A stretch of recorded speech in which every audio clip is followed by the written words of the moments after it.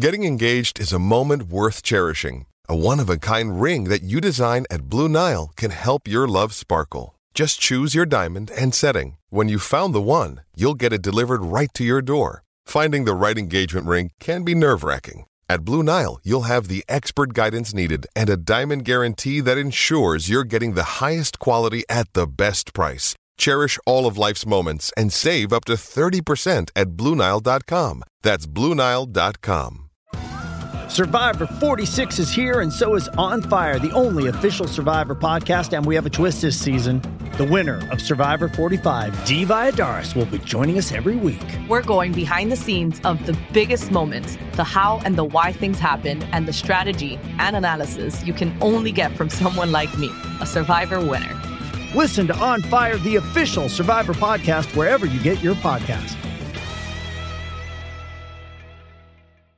What's going on, everybody? Excited for this episode of the podcast. Sitting down with Mark Seidel to talk about the Toronto Maple Leafs, talk about the World Juniors, and anything hockey that comes to mind. Mark Seidel is a deep fountain of knowledge when it comes to junior hockey, comes to the Maple Leafs, and comes to all facets of hockey. So this is a great chat. Hope you guys enjoy it. All right, let's kick her off. Are you ready to go offside? Because it's Offside Hockey Talk with your host, James Roberts. All right, so as I said off the jump, we are sitting down with Mark Seidel today to talk about the Toronto Maple Leafs and the World Juniors that are going on right now. Mark, how is your day treating you so far? Good. It's been a good day. It's been an exciting time in the hockey world lately, so we see what today brings. Every day is a new adventure. Well, speaking of new adventures, breaking just today, it looks like Ilya Kovalchuk is going to have a new adventure with a rival of the Toronto Maple Leafs, the Montreal Canadiens, signing him to the remainder of the year for $700K on a two-way deal. I'm wondering what you feel about this, and will he bring anything, or is he just completely over the hill now? Well, I think they're taking a shot in the dark. I mean, they're not obviously having to pay him a lot. You know, LA paid him out, and that's where he got the vast majority of his money. They're trying to create some secondary scoring, I think, and Ilya Kovalchuk certainly is a guy that can score, but his days are long behind him, and I think it's a worthy risk by Marc Bergevin at this point in time, but I don't see it panning out into anything that really makes a huge difference. Just Ilya, the game has gotten too fast for Ilya, and unfortunately, as age catches up with all of us, and it's caught up with Ilya Kovalchuk, and they'll finish out the year, I would think, in Montreal, and pick up a little bit of points, but nothing major that's going to have an impact on too much, I don't think. Now, do you think this by Bergevin is a move made kind of knee-jerk? You have Brendan Gallagher now out indefinitely with a concussion. You obviously know that Paul Byron's out and other players on that squad are injured. So I'm wondering if this is a desperation-type move. He's out there, it's someone you can grab quickly. Or is this, like you said, just adding a piece? To me, it kind of speaks to, they need to do something to kind of stop the bleeding on the injury front and give themselves some scoring. But I'm just wondering if you think it's more knee-jerk than anything, or he couldn't find a trade partner. Well, I think when you've got a guy with his pedigree of what he has been as a player, when you can get him at the league minimum, I think there were some teams that were interested. I'm surprised he went to Montreal. I'm not going to lie to you. I know his camp was looking to go to a place where he thought he could be a part of a winning team. Now, not to say Montreal can't be that, but I thought it would end up being a higher profile team. He's well regarded in the league, so it's not an issue of bringing in anybody that's a problem in the room. So from that standpoint, it's a good get. But I think it's a case of the injuries certainly are a big factor. There's no doubt about it. Getting him for cheap, and Mark doesn't really have a lot to lose here. I mean, if he doesn't pan out, it's really not. It didn't cost him anything for the most part. And if he does pan out and catches lightning in a bottle, then he's added some scoring that they need. Well, for sure. Well, when we talked last, it was the beginning of December, and the Atlantic Division looked completely different from what it does right now. We had the logjam that was Toronto, Montreal, Buffalo, Tampa, Florida. It now seems like Toronto and Tampa are starting to separate themselves from the pack. And I remember saying back then, I thought the bubble would burst on Buffalo and Montreal. And now that it appears to done that, I'm wondering, for your standpoint, is Toronto and, for the better part, Tampa for real now? Or is this their little run and then they'll come back to regress to the means as well?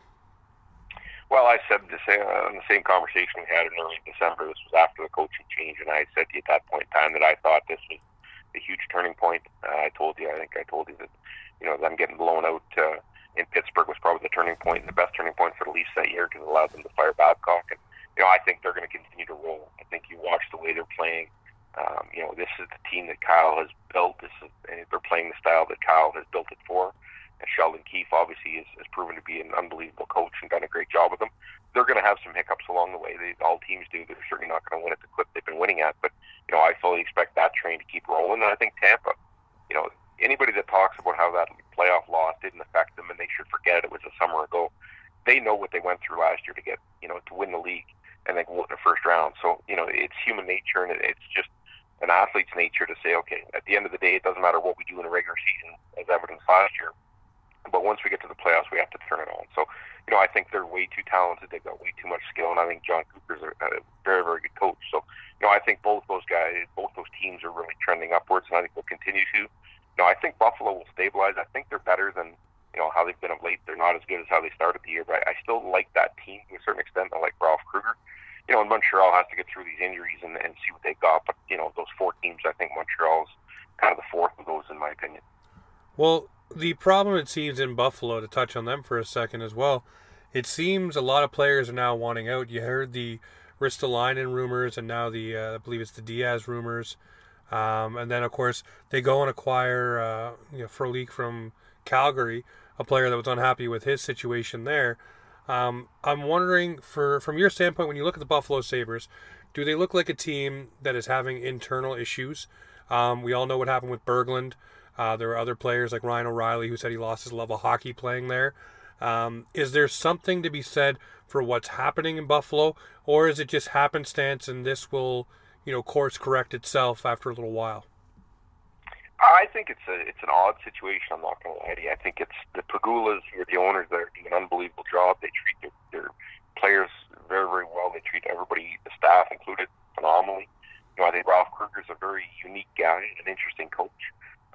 These a couple guys wanting out isn't that uncommon. It's uncommon that it's gotten out publicly. I think that's a bigger concern that they probably have because there's guys on every team that are looking to get out. Quietly, the agent talks to the general manager, whether he's being underutilized or can't get the lineup. So there's always those discussions. But the fact of getting out publicly, I think, is a concern. Obviously, it weakens the ability to trade those guys because you obviously can't get as much when everybody knows that they want out. So I think it's a unique situation. I think Buffalo's a good market. I think the ownership had issues, and that might be some of it. But I think the ownership is stable, and I think Ralph Kruger's a good coach. So I think it's something where it'll correct itself. It's a little bit of an anomaly, but it is something certainly that they would have to be concerned about. No, definitely. Well, to speak on the Toronto Maple Leafs a little bit further, obviously we are having our own little battle again with injuries. We have Muzzin out and other players like Ilya Mikheyev with the wrist, unfortunately, and Trevor Moore with the concussion. But we're getting to see the fruits of the draft and the fruits of the labor in the AHL market of what's been basically groomed and brought along properly with the Pierre Engvalls. Now you've had Adam Brooks come up in the lineup, Mason Marchment's in the lineup again, Dmitry Timashov, and now you see Elliot Friedman and Chris Johnson saying that Timashov is on the market and they may be willing to move him or a Brooks type player.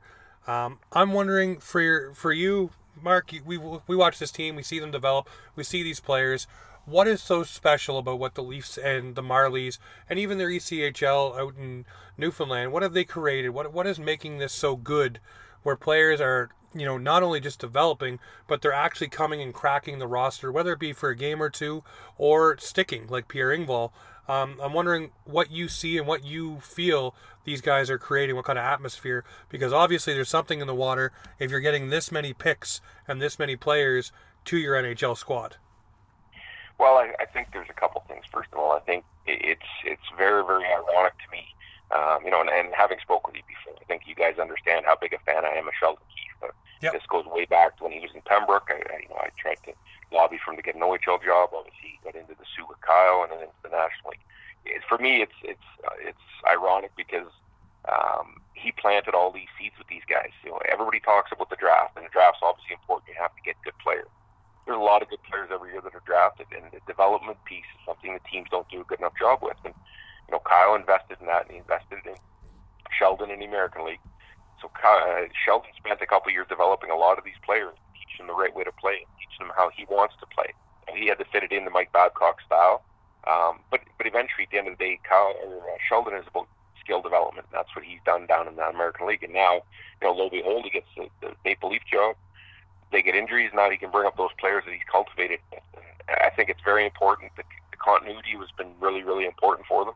It's why I think, East Coast League teams, American League teams, and NHL teams should all work in concert. And most fans will say, well, they all do. And I can tell you they all don't. Sometimes you've got the American League team playing a different style than the National League team plays, simply because they're owned by another team or another owner. So it's a weird situation. But the Leafs have done a phenomenal job of really setting that up properly. And now you're seeing the results of it. And you're seeing guys that most fans haven't heard of. And listen, when the Leafs take a guy like Brooks later in a draft, the other teams have passed him, but so have the Leafs for 4 or 5 rounds. If they knew he was going to be this good, they would have taken him earlier. So it's not to discredit the scouting staff. They've gotten good players. But I really believe the development piece is something the Leafs have done the best job, or one of the best jobs in, and now they're seeing the fruits from it. So I think it's very, very important that continue. They brought in Greg Moore now to coach the Marlies, and I think with the main objective of him being the guy who is going to keep that system going so they can continue to feed the National League team. And as for Timashov, you're going to see guys that have come up with the big team and had some success. And now they've created some assets and some capital with those players. They're going to be able to turn them into something else. So I think it's the way it should be done. And again, fans would think, well, all 31 teams do it that way, and they just don't do it that way. It's not. It's a bit of an anomaly, and Toronto certainly mastered it. Well, I mean, you are correct. There's 31 teams, and fans do think that they all work in concert, they all work well, and they all develop properly, and some players just fizzle out. But if you look just to Edmonton alone, and we'll use them as an example, and I don't mean to use them as, everybody's, poll that they say, well, this is a bad organization, or this is an organization that doesn't do rah, rah, rah. But with development on that team, you wonder, you don't have a cap on what you can spend on your coaching staff, on development, on, making sure that you have the best tools in your toolbox to get your players to where they need to be. And for whatever reason, and again, I'll go back to Edmonton, you don't see that being utilized in certain markets. And it hurts, it hurts players' developments, and, not having the top-notch medical staff, and Toronto can even speak to that, not so far back in the future, our medical staff wasn't top-notch, but now it is. And you look at guys like Tyler Ennis last year, who came in the summer and came in early to work with the medical staff to get himself back on track. Same with Jason Spezza. He got here early to work with the veterans and to acclimate himself with the team and the doctors and everything that goes on with this squad. So I'm wondering, Mark, why don't teams spend more money? I know some smaller market teams may not have the money to do so, but there are teams that have the money to go out and add to these staffs and add to, making their organization better top to bottom. Why do you think teams don't do that, especially when you're saying right now, with the way the Maple Leafs have it set up, it's in concert. It's almost like the Patriots in the NFL. It's the next up mentality that they're building. You always have somebody there. I'm just wondering why other teams wouldn't want to mimic that.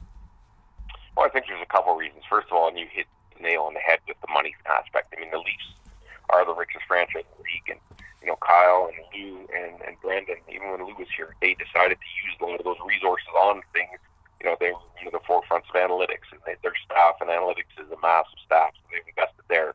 The sports science component of it, the trainers, the equipment, the skill development people, the skating coaches. I mean, so they have the resources to be able to go and do that. Now, as you said, there's some teams that don't have those resources, so that hurts them. But there's other teams that do that just don't do it properly. And I think stability is a big factor. I think that when you look at Edmonton with all the turnover they've had in the last 4 or 5 years, it's hard to have any stability.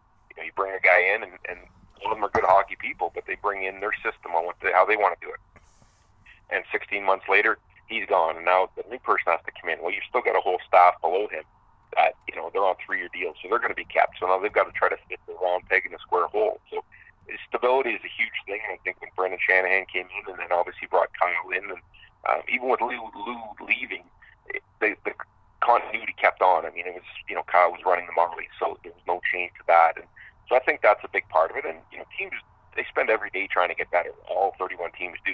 But it's just there's not some of the people out there. Leafs have kind of cornered the market on some of these people. And there's a lot of good people around the league, but I just think from a top to bottom standpoint and organization, Tampa does a great job. They're a phenomenal job developing players. So there are some teams that do a great job of bringing guys up and cultivating and developing them. But as you said, there's some that just drop the ball, and it really hurts their long-term success. No, definitely. Well, one coach you can turn to for the Maple Leafs that has had huge success, and they work with Tampa as well, as Barb Underhill.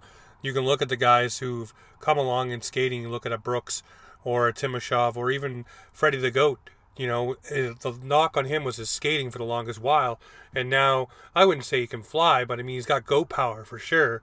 I mean the guy's skating is leaps and bounds from where it was, and she's also corrected John Tavares' skating from what I heard. His back was starting to bother him the way he was skating, so she fixed his stride and the way he does his skating now.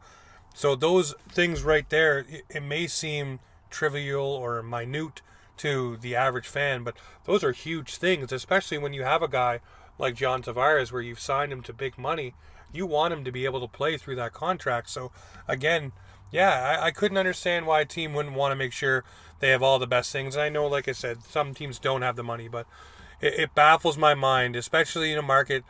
I know they had a lot of turnover, like you pointed out, but Edmonton definitely needs to, hopefully under Peter Holland, to get everything on track. Ken Holland, not Peter Holland. Oh, jeez. To get on track and get things rolling, because I believe with Connor McDavid, the clock is ticking, and he may not be an Edmonton Oiler come, the end of next season. I'm wondering what your feeling is with Connor McDavid, the frustration, the dejection on his face, the wanting to make the playoffs. It's got to be hard, especially when you're dubbed the next one.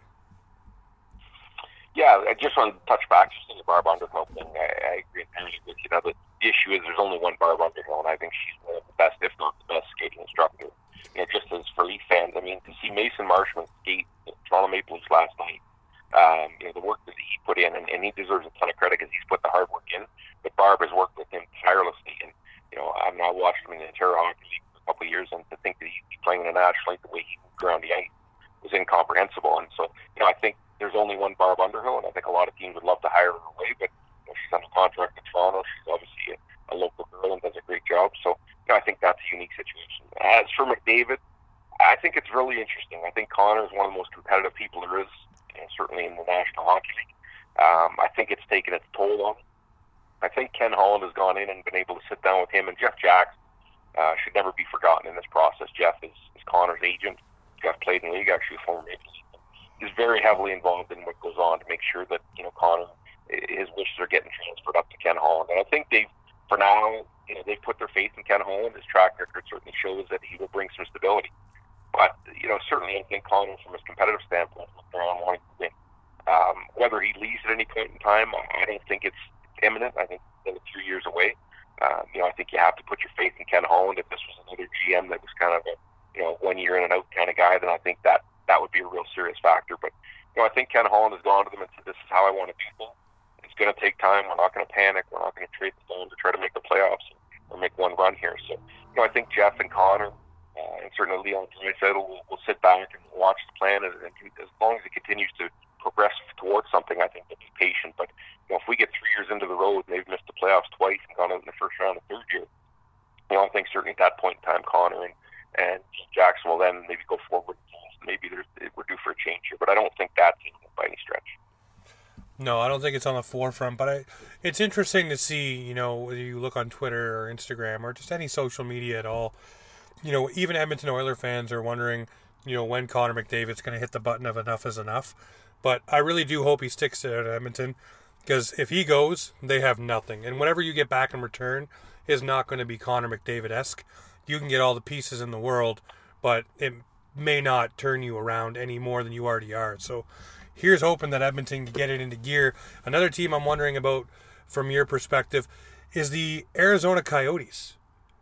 Did you see them being first? Did you see them going and getting Taylor Hall? Did you see this happening? I know every year everybody seems to say Carolina and Arizona are going to be the darlings to finally make the dance. Well, it looks like it's their year this year. A little bit of injuries right now, but wow, I'm completely blown away by what they've done. And it's not even on the back of Phil Kessel scoring. I'm wondering what your thoughts are on the Arizona Coyotes there, Mark. Well, I got to confess to you, I didn't see this season coming from them. I'll be perfectly honest with you. I thought they're a team that they've always amassed a lot of talent. They haven't been able to put it together. And I really think the person deserves the most credit out there is Rick Tocchet. I think, you talk about Phil Kessel, and Phil and Rick Tocchet are incredibly close. So he's been able to bring Phil in, and like you say, even though Phil's not scoring in a clip that, he traditionally has scored at, he's still a part of that team and is doing some valuable things.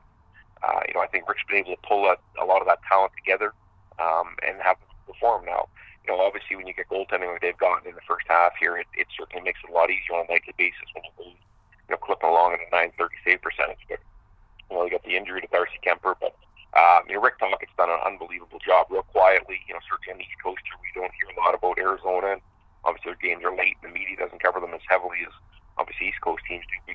No, I didn't see the success coming, but they certainly have a lot of talent, a lot of young talent, and with Rick being able to tie it all together, I think they've been a great story, and we'll see how they're in the second half. It's tough to continue, hoping that your goalie is going to keep running at .930 as a save percentage. It's very difficult to do, but with the pieces they have, I think what they're set up for is long-term success here. They're certainly, I don't think they're a Stanley Cup contender yet, but they've got enough pieces that down the road they're going to keep adding, and we'll get to that sooner rather than later. Well, one other team I want to ask you about before I get into the John Tortorella comments and the big issue that's being made of that right now is the New Jersey Devils. They went out in the summer. They got Wayne Simmons. They got Nikita Gusev. They had Taylor Hall. They were trying to do everything in their power to keep him there, keep him happy, make this team succeed. They got Nico Hischier, Jack Hughes, the young guns there, but it all just went to naught. And it's goaltending for the most part that did them in. They should have went and got a goaltender, maybe instead of Wayne Simmons. But I'm wondering, again, Mark, from your side of things, now we talked about Arizona and the pleasant surprise. This is an unpleasant one where we thought this would be maybe a powerhouse contending in the East as long as the goaltending held up, and of course it didn't. But I'm wondering, what does New Jersey do now? And should they go into fire sale mode and strip it down, knowing you have Hischier and Hughes, and try to go after another great pick? Well, I think, they're going to have to do that to a certain extent. Now, how much of a fire sale can you have? I don't think they could give PK Subban away at this point in time with that contract, and the way his game has slowed pretty dramatically, certainly in terms of being able to skate the way he used to. And, I think that's kind of an anchor around their neck, that contract that they signed, and I think the Nationals have to get out from under it. Wayne Simmons is a guy who would have some value on a short-term basis. Now the word is he doesn't want to get out of New Jersey. He's happy there. So, fire sale it's tough when you don't have a lot of pieces. I really think they're a victim of high expectations. They had the good season a couple of years ago. Last year they have obviously a real downturn, but they win the lottery and Hughes. And I think everybody came into this year expecting this was a team that you add some of those veterans you mentioned, and then the same group for the most part that was really good 2 years ago. And it just fell apart early. And certainly the free agency talk with Taylor, I think, hung over that team and hung over Taylor. I think it was obvious from the beginning with Darren Ferris being his agent that they weren't going to sign. They're going to test the waters dry first, and that's Darren's way of doing business, and it's been really successful for us doing that. So, I think that hung over them. They obviously got out from underneath Taylor Hall. They've got a couple pieces that long term will be have a potential to be part of that team. But they're in a sad state, unfortunately. They've got some good young players, as you say, but you're really caught in the middle when you got some contracts that are heavy burdens on you, and to try to get rid of those contracts and those players, they're better just to ride it out at this point in time. And they'll get a high pick no matter what, just based on the way they've played. Their goaltending has been not great. Although I do like Mackenzie Blackwood. I think he's a young goalie that's been put under siege there a little bit. But I think they're a team that just has to ride this out because there's not a lot of quick release. Every other GM in the league is in a hurry to help them out. They're obviously going to try to get what they can out of them for their own advantage. So I think they're going to have to ride it out and pick high and get a good player again this year, and then start to build as those contracts expire. I'm wondering with PK Subban, it's been mentioned the fact that he does a lot of powerlifting, and it may be something he needs to stray away from, which is affecting his skating, his back, and all these injuries. Obviously, with powerlifting does come injuries. I'm wondering if a certain team that is blue and white and has a great, skating coach may be able to make a pitch of a Cody Ceci swap out for PK Subban, where the salaries are similar because of the retention from Nashville. I'm wondering if that would interest you at all, Mark, or are you happy to see PK Subban not in a Maple Leafs uniform? listen, what PK Subban's done off the ice in Montreal and in Nashville and now in New Jersey is incredible. Unfortunately, PK sometimes gets a little bit too far away from the rink and a little less involved at the rink. You see him on social media, he can do a lot of things. And I think that's been fine when he's been playing at an elite level, which he did in Montreal and early on in Nashville. His age has caught up with him. He's a guy who's a distraction, and no doubt about it. In the room, he was a distraction in Montreal and Nashville. So I just think he's a guy, and with the way the Leafs play right now, I don't see any stick there at all. I can't imagine in a million years that Kyle Dubas would have any interest in trying to work something in that regard. Phenomenal human being.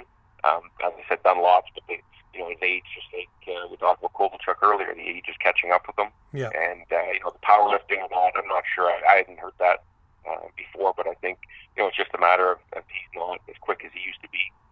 And I just can't see a fit with the Leafs at all. Yeah, well, the powerlifting thing I got was from 31 Thoughts from Elliot Friedman and Jeff Merrick.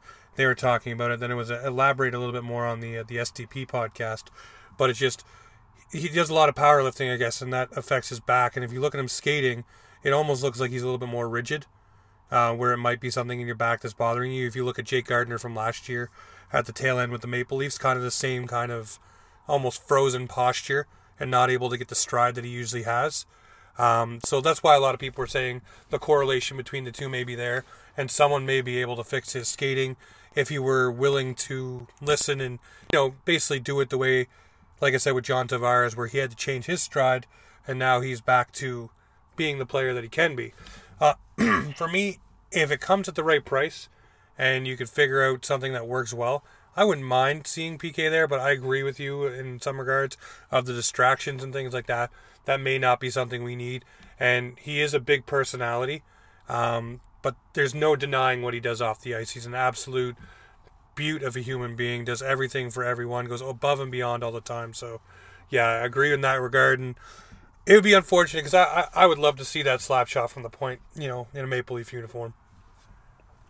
Yeah, as far as the heavy training, obviously they did report on that, and they're two of the best in the business. So, I wouldn't qualm with that. I just think at the end of the day, PK brings in some of the best teams to work with. Maybe it's not the right recipe or formula for him, but I think everybody always wants to overlook age, and unfortunately, it catches up with everybody, no matter how good you are. And I think that's what's happened a little bit with PK. So, whether he changes his training regimen or not, I think that's something certainly debated, and maybe there's something to it. But at the end of the day, every day that passes is older than it was the day before. So I think it's a tough fit for anybody. No, true enough. Well, the other thing I alluded to just a couple of moments ago was the situation with John Tortorella and the criticizing of the referees, and obviously the War Room in Toronto, getting fined $20,000 for his comments, and then also being hit with the fact, basically almost, if you do it again, you're going to get another $25,000 fine. You have 1 year, basically grace period.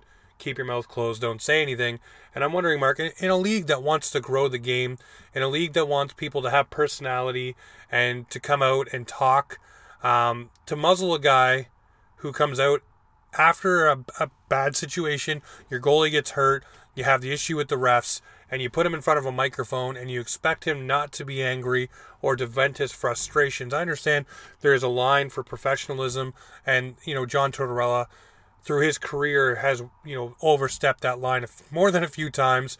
But in this situation, if you have a guy that's that heated, why do you put him in front of a microphone? And two, if you want guys to have personality and to be more outspoken, why muzzle them? Maybe a simple, hey, you can't say this, or you can't go that far. But to publicly put it out there and say $20,000, you're an embarrassment to the league. You read between the lines of what they said. They worded it more nice than that. And then saying, if you do it again, look, here's $25,000 looming over your head. So think about what you're going to do. I'm wondering for you, how does this situation sit with you, and what do you think of it all? Well, listen, I love John Tortorella. I think I love him certainly for his outspokenness and his ability to tell the truth, which I think is rare these days in major pro sports. His passion, his energy. I think mostly even just the way he treats people and the way he treats people around him. I know a number of people guys that have played for him, staff that have worked with him, and they all rave about him as a human being. So, for me, that's the most important thing. Leagues are very sensitive when you start start to question their officiating. You can look at any of the 4 major leagues; they get very, very sensitive about that. At the end of the day, if a mistake is made, and then they've come out, the league has come out and said that there wasn't really a mistake made. They looked at things, they did things in the proper way. They're going to be very reactive to that, come down really hard on that kind of stuff. But John Tortorella is a passionate, emotional guy. We've seen it over the years. Certainly, his exchanges at times. Should he have more patience? Sure. But as a fan, would we be talking about this now? Fans enjoyed that. They like to hear from people be honest, and instead of getting standard answer that most coaches give. It's a bad break. We'll move on. We're playing next week, or we're playing 2 nights from now. So I think in that regard, I don't like it. But I understand the league standpoint. If they open the door to criticism of their officials, it's going to continue to get wider and wider. And John has a history of doing this. I'll be honest with you, I thought the $20,000 fine was pretty light, and just what I thought they would give him, not what I thought he deserved, but I just thought they would give him more than that. I think in some ways it's the league saying, "Listen, here's your fine. We have to defend our officials publicly, but don't do it again, John. We have enough headaches in this league. We don't need to worry about our officials being ripped every night by you." So I happen to like the guy. I happen to like his passion, emotion. I think he's entertaining, and obviously does a hell of a job with Columbus. So I think it's John's way. And if anybody thinks John's going to change, he'll never change. He's going to continue to do this, and next time it'll be 25, and a timeout will be 30 or 35 or 40. But he's going to do what he does, and I think it's good for the game personally. Well, I think it's good for a game to have a guy who is honest and, to come out and speak his mind.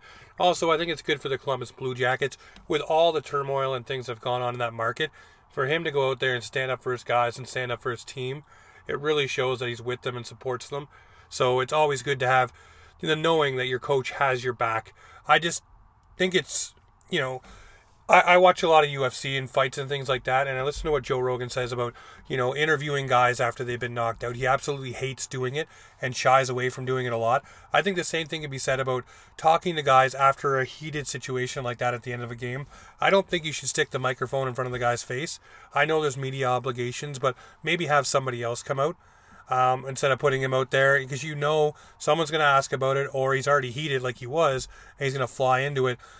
Do you think there should be different protocol for stuff like that when you know that you're not going to get a PC answer out of a guy, especially John Tortorella? Maybe have someone come out to the podium instead of him, because you could tell he, A, didn't want to be there, and B, once he got on the tangent of what he's going to talk about, he wasn't giving it up. Yeah, I can see the point a little bit. I think it's a slippery slope. At what point does a coach say, "I don't want to go out"? And did John Tortorella do that for 2 months straight? Just because he despises talking to the media so much. When you look back at the Larry Brooks feud he had in New York and things like that. But your point is fair. I think in those kind of situations, the coach should be able to. We've seen players are able to do that at times. Talk to media tonight if there's something happens. So I think that there's certainly some validity to that. But I think what happens then is when you open that door again, then the coaches go weeks without talking to the media because they say, I don't want to say something to get myself in trouble. And I think access to coaches and players is an important part of the National Hockey League. I think fans like that.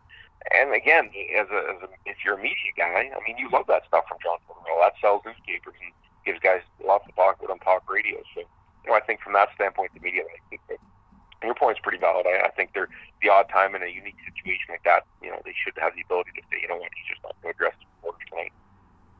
Yeah, we'll move forward, and maybe you'll discuss it at the next point in time or whatever. But yeah, no, I agree with your points as too. It definitely can be a slippery slope, and guys can use it to their advantage to get out of the obligations. But enough of the negative stuff. Let's talk about some Team Canada.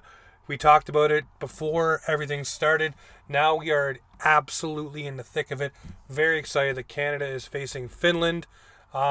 First, we'll go through the tournament just a little bit.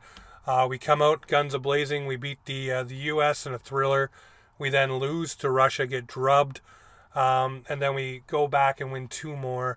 Wondering what your thoughts are on the tournament as a whole. I thought after losing to Russia, we may be a little shaky, but it looked like it was almost a rallying cry for this squad, and we picked up our boots and kept her rolling. What are your thoughts, and what are your thoughts on that guy who started the first game for Canada? Somebody that I thought I predicted would go in the first to the net. Well, you were 100% right, and I was 100% wrong. You did predict that Nico Daws would be the starter, and I thought it would be Olivier Rodrigue. obviously, I wasn't by a long way. It's been a good tournament for the most part. I think it's certainly been exciting. I think that the one caution I would have for Canadian fans and Canadian myself is, after the Russian game, certainly they got clubbed pretty good. They've come back and laid the boots to a couple teams that, aren't great teams, quite frankly. Slovakia wasn't good. Czechs were ravaged by injuries. So I think in that regard, it's been a tough, it's been good for Canada to get some confidence going. I think, I read online a little bit and people are, how Canada's going to route this thing in the next 2 games. I think we have to put caution. Finland certainly hasn't had near the talent Canada has, but they play incredibly hard. They're a structured team in that league defensively. So I think that's a tough game. I think they'll get through it. Then you're going to get into the final against Russia or the Swedes, who both teams obviously are pretty proficient in their own right. So I think it's not going to be an easy path, but generally it's been a good tournament. It's been a great tournament from a draft standpoint in terms of watching draft eligible. I think it's a unique situation where a guy like me and people that do what I do, the World Juniors usually has a bunch of lower level draft prospects from some of the smaller countries and a couple high profile guys. And this year, obviously we've seen them all. There's been a whole bunch of guys that have played for almost every team that have been really interesting from a draft standpoint. So it's been a great term in that regard, and we'll see how it goes for the next couple of days. Hopefully Canada can pull it out, but it certainly won't be an easy road. Well, one guy that I was very high on coming into this tournament, just because of the hype surrounding him, and obviously it looked like it would be a Lafreniere-Byfield, matchup, was Quinton Byfield, and it doesn't seem like he, gripping the stick too tight. I don't know what cliche you want to throw at him, but I think he's still sitting at 0 points for the tournament, if I'm not wrong, and doesn't seem to have the offensive prowess that he has with his junior club. I'm wondering what your report is on Quinton Byfield and what might be going through the young man's mind. Well, I agree with you a lot on that. Certainly he's a guy that, from our standpoint, him and Lafreniere 1-2 and there's a gap. I think you see what happens where players are used. I think certainly Lafreniere has been focused on and been the main focus offensively, where Quinton has been kind of a fourth-line guy. I know people forget. He started the tournament in some of the exhibition games as a second-line winger. So, a lot of his advocates are saying, well, it's tough to do anything in the fourth line. He was given some chances in the second line. And, obviously he hasn't done a great job. It's funny you say that squeezing stick, because I've said that to a few people in the last couple of days. He doesn't look like the same player. I think it's very difficult to play every 6 minutes a night, 8 minutes a night, when you're used to playing 22, 23 minutes. You're used to being an offensive guy that creates. Now you're a guy that's, going out there trying to, chip it in deep and be good defensively. So I think his use has been something that's hurt him. But you know what? Look a year ago, Lafreniere was in the exact same boat with that team last year. A highly touted guy everybody talked about, and everybody said, well, geez, they should have used him. That year is huge. Lafreniere having gone through the experience, I think, has propelled him into the tournament he's having this year. And I think Byfield is learning from it. But I would be lying to you if I said that he's played really well. I think some of his offensive reads have been poor. I think he's really, really pressing. He's a very cerebral, smart kid. And I think he's really pressing about the fact that, he's lighting it up. And other draft guys, Tim Stützle for Germany, has been unbelievable. So there's been some other draft guys that have played a lot better in this tournament. Now, what does it mean when we get to the draft in June? It means something, but it doesn't mean everything. This is an evaluation tool, just like, a lot of things over the past 2 years have been evaluation tools of both those teams. It certainly will have an impact, and the guys will look and say Lafreniere is clearly the best player now, and I don't think there's any doubt about that. Sitting here today, Lafreniere is a much better player than Quinton Byfield. As I think I've told you guys in the past and other people, it's about projecting 4 or 5 years down the road. So, you'll go on Twitter, I'm sure, and people will rip and say Byfield isn't even a top 10 pick the way he's played, and all the stupidity. But the fact is, it's still Byfield and Lafreniere 1-2. And I think we'll see how the rest of the season plays out. But it's a humbling experience for sure. And I think Quinton will learn from it. But it'd be different if he was playing really well. I just don't think he's played great out of it. Well, it's something to be said too. Like you said, Lafreniere was there last year, and again here this year. But also for players who, I guess, are getting thrust into these, big pressure cooker moments, it also shows what they have under pressure and what they can do to perform, and where they need to grow. So as much as he hasn't scored, as much as he hasn't gotten on the board and is gripping the stick, you can use this as a tool as a player, and I hope that he does, to grow his game and to become a better player all around, because now he'll see and he'll go back and look at the tapes. Okay, this is what I do. And like you're talking about the reads, this is what I need to do here. This is what I can do there, and grow as a player, right? Because if you're flying around and doing everything perfectly, and the world is singing your praises, sometimes it's hard to find things to work on or to nitpick. And this may give him an opportunity to grow even further as a better player. Yeah, and I think it's a very finicky when you equate it down into this small term. In the opening game against the Americans, he had a great chance that the goalie made a good save on yesterday. I mean, he ran one off the post from the slot. Both those pucks go in. Guys are saying, he's having a decent term. He's got a couple goals. He's on the fourth line role. So it's tough when people who don't scout for a living, what they do is they look at this term and think it's the end-all be-all. Yep. It's really just a matter of 4 or 5 games, and certainly it's important. Anybody who wants to play the importance is probably wrong to a certain extent. It is an important tournament, but you have to understand that this is a 2-year process, and I think Quentin is a smart guy. He certainly, he'll learn from this, like you said, in terms of being able to get better.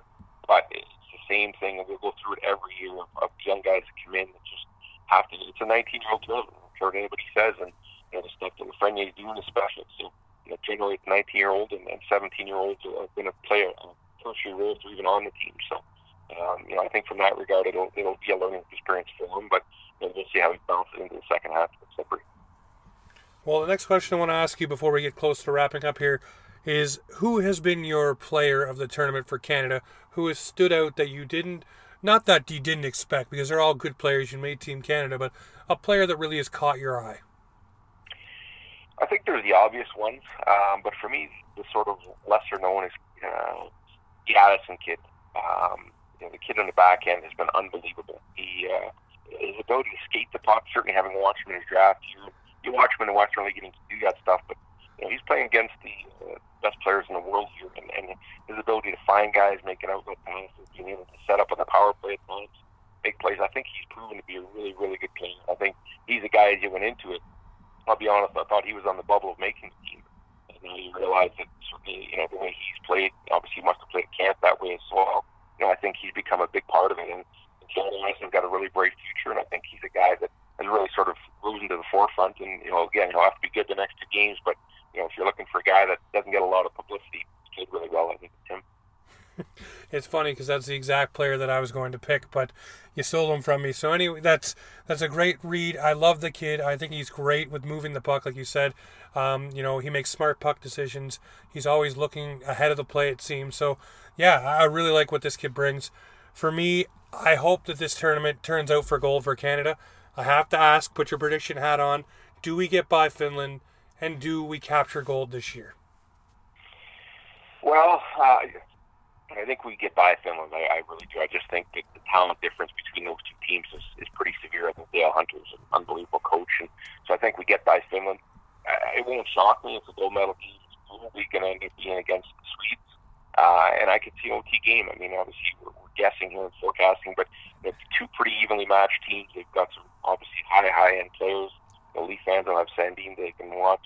So I think in that regard, it's going to be close. I think Canada will win at the end of the day. Joel Hofer has to be good. But I think at the end of the day, the scary part for me is that they face Russia and Askarov's on net again, which he will be.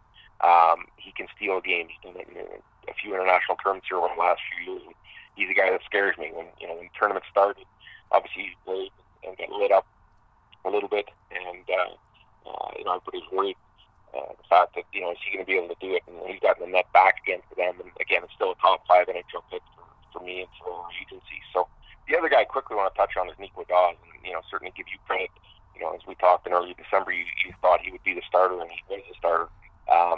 Again, in such a fine tournament in such a short period of time, he had 2 games where he wasn't fantastic. And, everybody wants to say, wow, he was lucky in the first half and, well, he's coming back to earth. I mean, these are 2 games, huge pressure, and that's it. And, unfortunately, a couple pucks got by him that you think he'd like back, but you can't downplay what this kid's done at Guelph this year.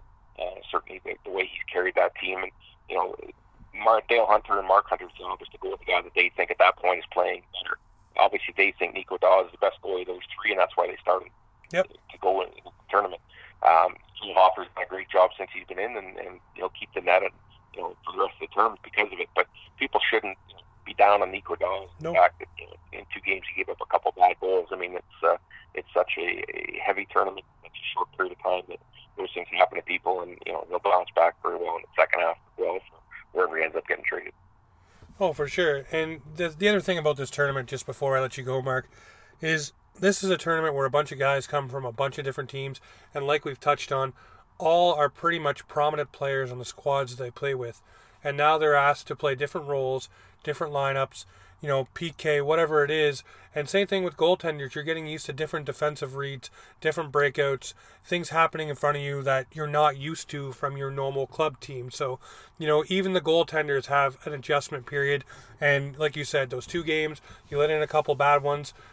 Things are going to happen, but he is going to have a bounce back with his junior squad. And I personally think Team Canada will win gold, and we'll have to thank Nico Daws for beating the Americans in the first game. I like it. You stick with your guy. There's nothing wrong with that at all. No, there's no quitting me. Well, Mark, I want to say thank you very much yet again for jumping on. You're always so generous with your time. I know you got a busy one today, so I want to say thanks again, and go Canada, go. Well, listen, I love being on the show with you. I think it's a lot of fun. The stuff that I generally don't talk a lot about. So, I always have time for you guys, and certainly the podcast. So anytime you need anything, by all means, get in touch with me. I'm with you. Hope Canada can put out here over the next couple of days. All right, Mark, you have yourself a good day, man. Thanks, you too.